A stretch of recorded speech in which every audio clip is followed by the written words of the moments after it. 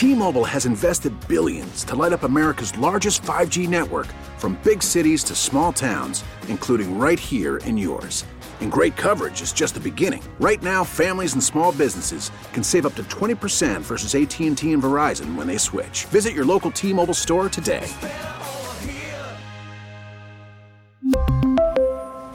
Plan savings with 3 lines of T-Mobile Essentials versus comparable available plans. Plan features and taxes and fees may vary.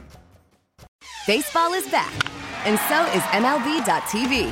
Watch every out-of-market regular season game on your favorite streaming devices, anywhere, anytime, all season long. Follow the action live or on demand. Track 4 games at once with multi-view mode and catch up with in-game highlights. Plus, original programs, minor league broadcasts, and local pre- and post-game shows. Go to MLB.tv to start your free trial today. Blackout and other restrictions apply. Major League Baseball trademarks used with permission. Mandy Bell joins us on the North Olmsted Chrysler Jeep Dodge Ram hotline. Mandy, welcome to the show. Thanks for having me, guys. We got to get behind this Tito State of the Union story. I can never tell whether Zach Meisel is being sarcastic on social media or not. Is this a real thing? Was the ramp up to Tito's State of the Union address, was he really that anxious and then chipped a tooth and everything? Oh, yeah. Wrote about it all on MLB.com. It was very comical. Everything that Tito does, and when he starts getting into his storytelling mode, I mean, you know you're in for a treat because it's just as funny as it gets. He gets nervous for this speech that he gives the team every year. He does it the morning of the first full squad workout, and that was Tuesday. And so he was trying to prep for it. He has been writing things down since January, trying to get his notes right, trying to get the wording perfect. And so when all the coaches went out to dinner the night before, he said, no, I'm staying in. I want to perfect this. Apparently he's microwaving pasta. I didn't ask any follow-ups there, which I probably should have the more I think about it. But he said the noodles on the bottom didn't cook, so he chipped his tooth on a raw piece of pasta and then ended up then obviously needing a dentist the next day after everything was all done. But yeah, then he gets into the office early in the morning, spills coffee all over his notes, couldn't get the printer to work then when he was trying to print everything out. He was in there at 3 a.m. because he couldn't sleep. He was thinking about it too much, so no one was in there to help him figure out the printer. He had a heck of a time.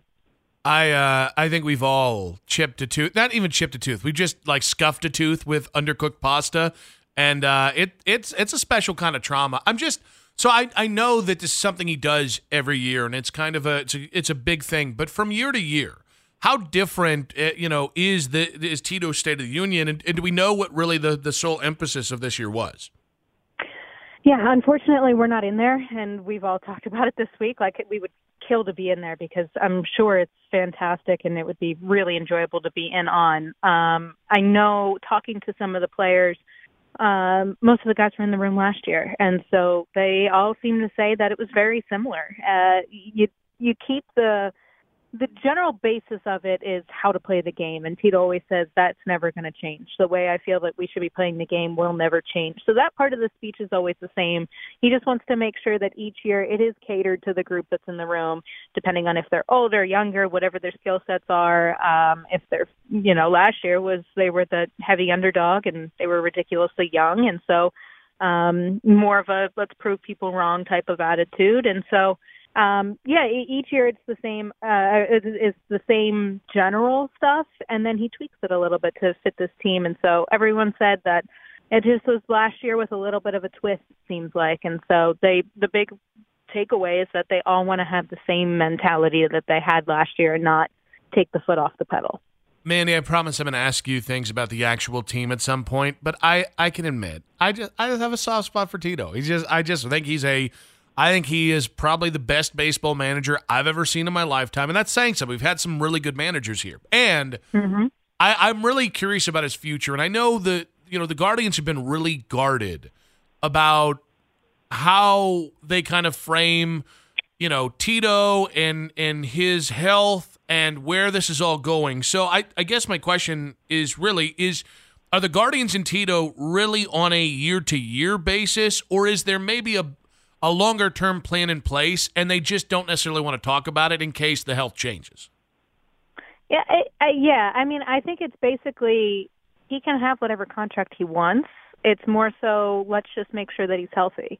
They're not trying to do a year-by-year thing to say that they might push him out the door at some point. That's not the point of the year-by-year. The point of the year-by-year is let's not complicate things by locking him into something that's long-term. And if his health gets out of control, like we saw it did the last few years, and he can't do it and he needs to step aside, there's not too much to figure out then of how to step out of that contract. So it is not the reflection of what they think of him as a manager. They've made it very clear that he's here as long as he wants to be here. And that's pretty cool. You don't hear a lot of organizations have that type of relationship with their manager. So, yeah, it's all on Tito's timetable and whether he feels like he's up for the job year by year. And I just don't think that there's much to read into whenever it comes down to the whole year-by-year thing.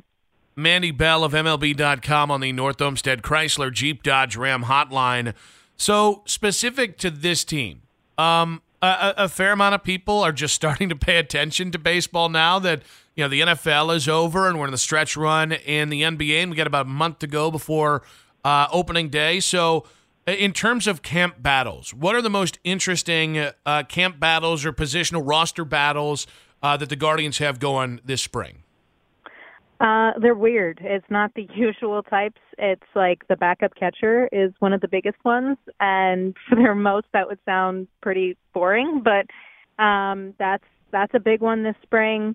It's probably going to come down to maybe one bullpen spot open from what we're expecting to happen. So that last spot in the bullpen will be one. And then it looks like the rotation is pretty much set. I mean, they have the same 5 guys coming back as they had last year.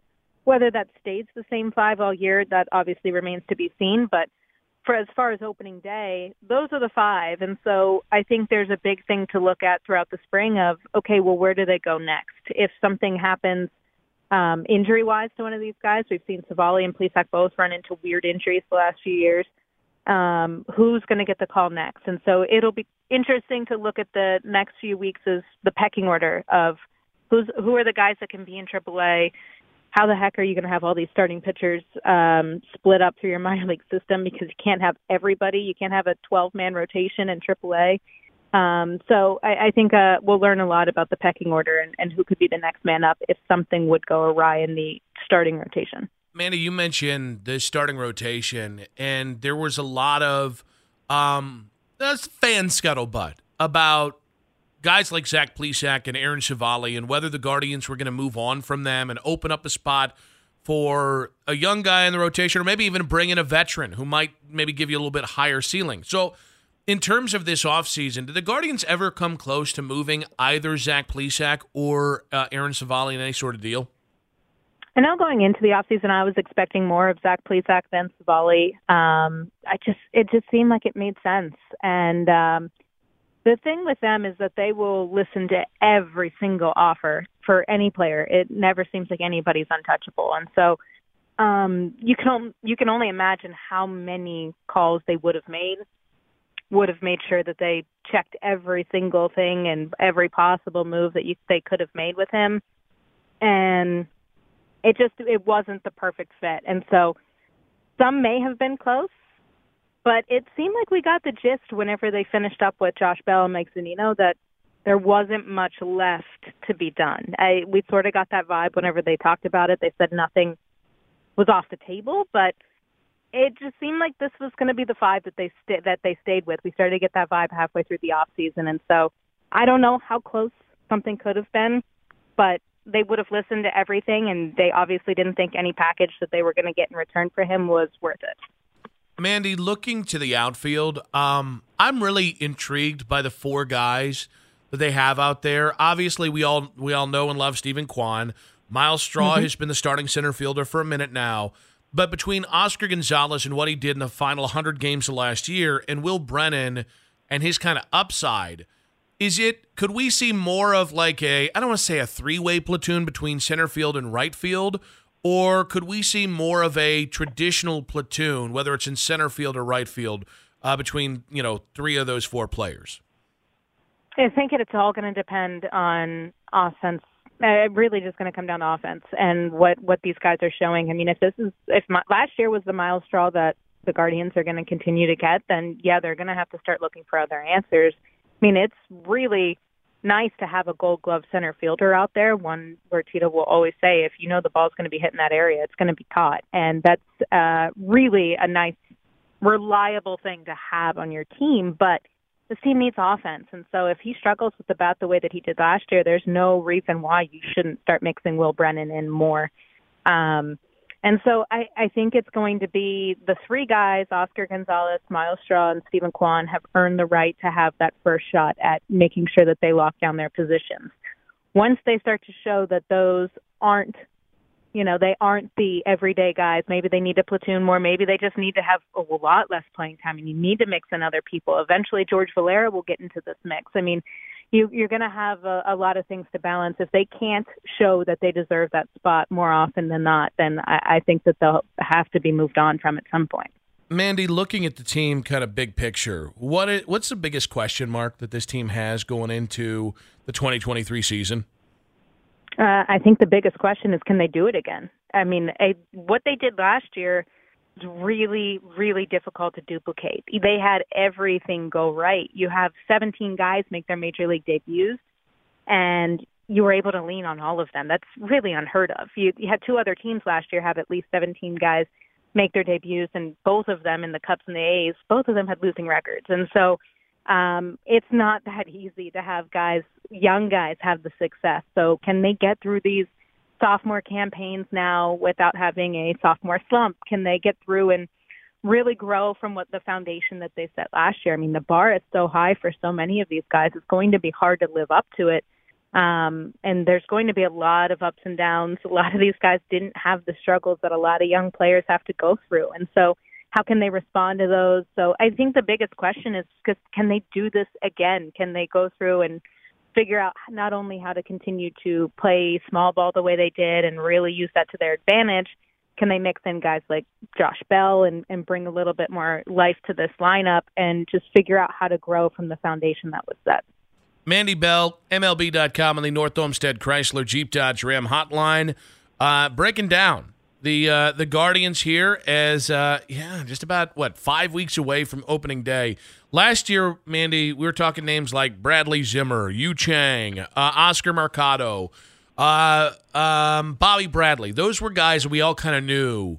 The first half of the season was, in spring training, obviously, were make or break time for those guys. And none of those guys are here anymore. So what are the guys going into this camp that we're really looking at, whether it's on the roster bubble, that if they don't make the roster, they might not be in the organization, or guys that really have half a season to kind of prove themselves to be with this team in the second half and being in a featured position in the second half? I mean, I think we already hit on a couple big ones. I think Aaron Civale and Zach Plesac have a lot to prove this year. I think it's pretty clear that those are the two guys who, Civale just was struggling to stay healthy, and nothing was really concerning injuries. It was all fluke things, it seemed like, that kept popping up. So can he avoid those and then get back into what he was earlier in his career, being as reliable as he was? And same with Plesac. I mean, his wasn't as injury-based as Civale's. He was more just sporadic. He wasn't finding the groove that he wanted to get into. We've seen him be really, really good. His 2020 season was, obviously 2020 was weird, but he was really good his 2020 season. And his rookie year in 19, we saw sort of the foundation that we saw with some of these younger guys last year that was being set, that he could be really, really good. And so I know he feels like he has a lot to prove. It seems like he has a little bit of a chip on his shoulder attitude going into the season. So I think those two guys are big ones. And I think Miles Straw is another one where you want to see that his bat can be what it was in the second half of 2021 whenever the Cleveland traded for him. Whenever he came over to Cleveland right away, he was hitting well. He was hitting right around 280, and that made them obviously want to extend his contract. And so you want to make sure that move wasn't for naught. You want to make sure that he belongs in center field. You have a lot of young outfielders looking for playing time, and if you're going to try to justify that Straw's out there, he's going to need to be hitting. So I think those are the big ones that really have some things to prove. For all the latest out of Goodyear, Arizona, make sure to check her out on Twitter at MandyBell02. Mandy, you are fantastic at what you do. We appreciate the hell out of the time. You gave us a lot of time today, and we appreciate you. Enjoy camp, and sooner We're going to see you around the press box. We're going to see you. Real baseball is within 5 weeks away. Yes, ready for real baseball. Thank you. T-Mobile has invested billions to light up America's largest 5G network, from big cities to small towns, including right here in yours. And great coverage is just the beginning. Right now, families and small businesses can save up to 20% versus AT&T and Verizon when they switch. Visit your local T-Mobile store today.